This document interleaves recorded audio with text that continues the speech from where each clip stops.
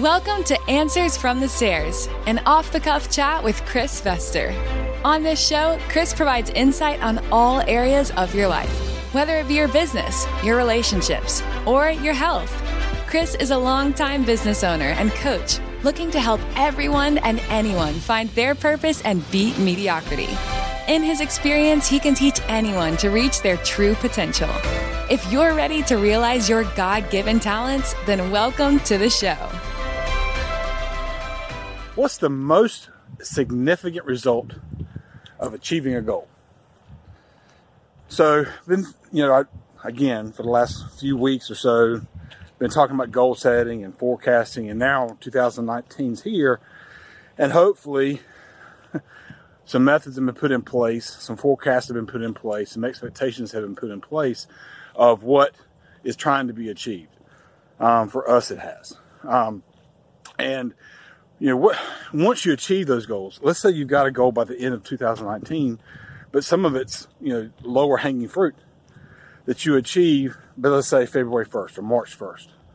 What's the significance of that? And I'm going to relate this into in the rule of business and in the rule of fitness. Having been in competitions and stuff like that for a lot of years, you set milestones along the way, what you're trying to achieve. But the reason you set that milestone is because once you get there, that becomes your new norm.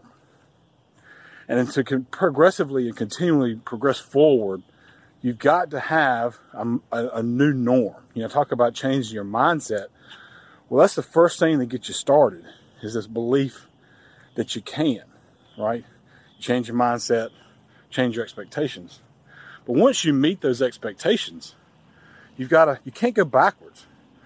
It's starting all over again. That's become your new norm. So from that point, set the next step in the goal. A lot of people, when they're setting their goals, they're setting these forecasts, they set these huge yearly forecasts, but there's no weekly, or for us, even a daily focus of how to get to that goal. So it's about hitting that daily achievement. And let's say you hit that daily achievement day one, then that's the new norm. And we can do that. We know we can do that. Let's move forward, knowing that tomorrow we did it yesterday. Same thing if you've got a fitness goal, whether that's, like for me, spending 20 minutes or so on the stair climber. Well, I now got to the point where, how many stairs, how many floors can I do in that amount of time? I don't really want to increase my time. I just want to increase my pace to increase my results. There's a new norm set. So the most important and the most significant result of setting a goal and achieving that goal is creating a new norm so that you take the next step towards your next goal. Find your new norm. Thank you for listening to Answers from the Stairs with Chris Vester, and for using the insights you gained to find your purpose and strength in anything you do. Tune in next week for another chat with Chris, and don't forget that reaching your true potential is not easy, but it's worth the work to find it and live in it. Until next time.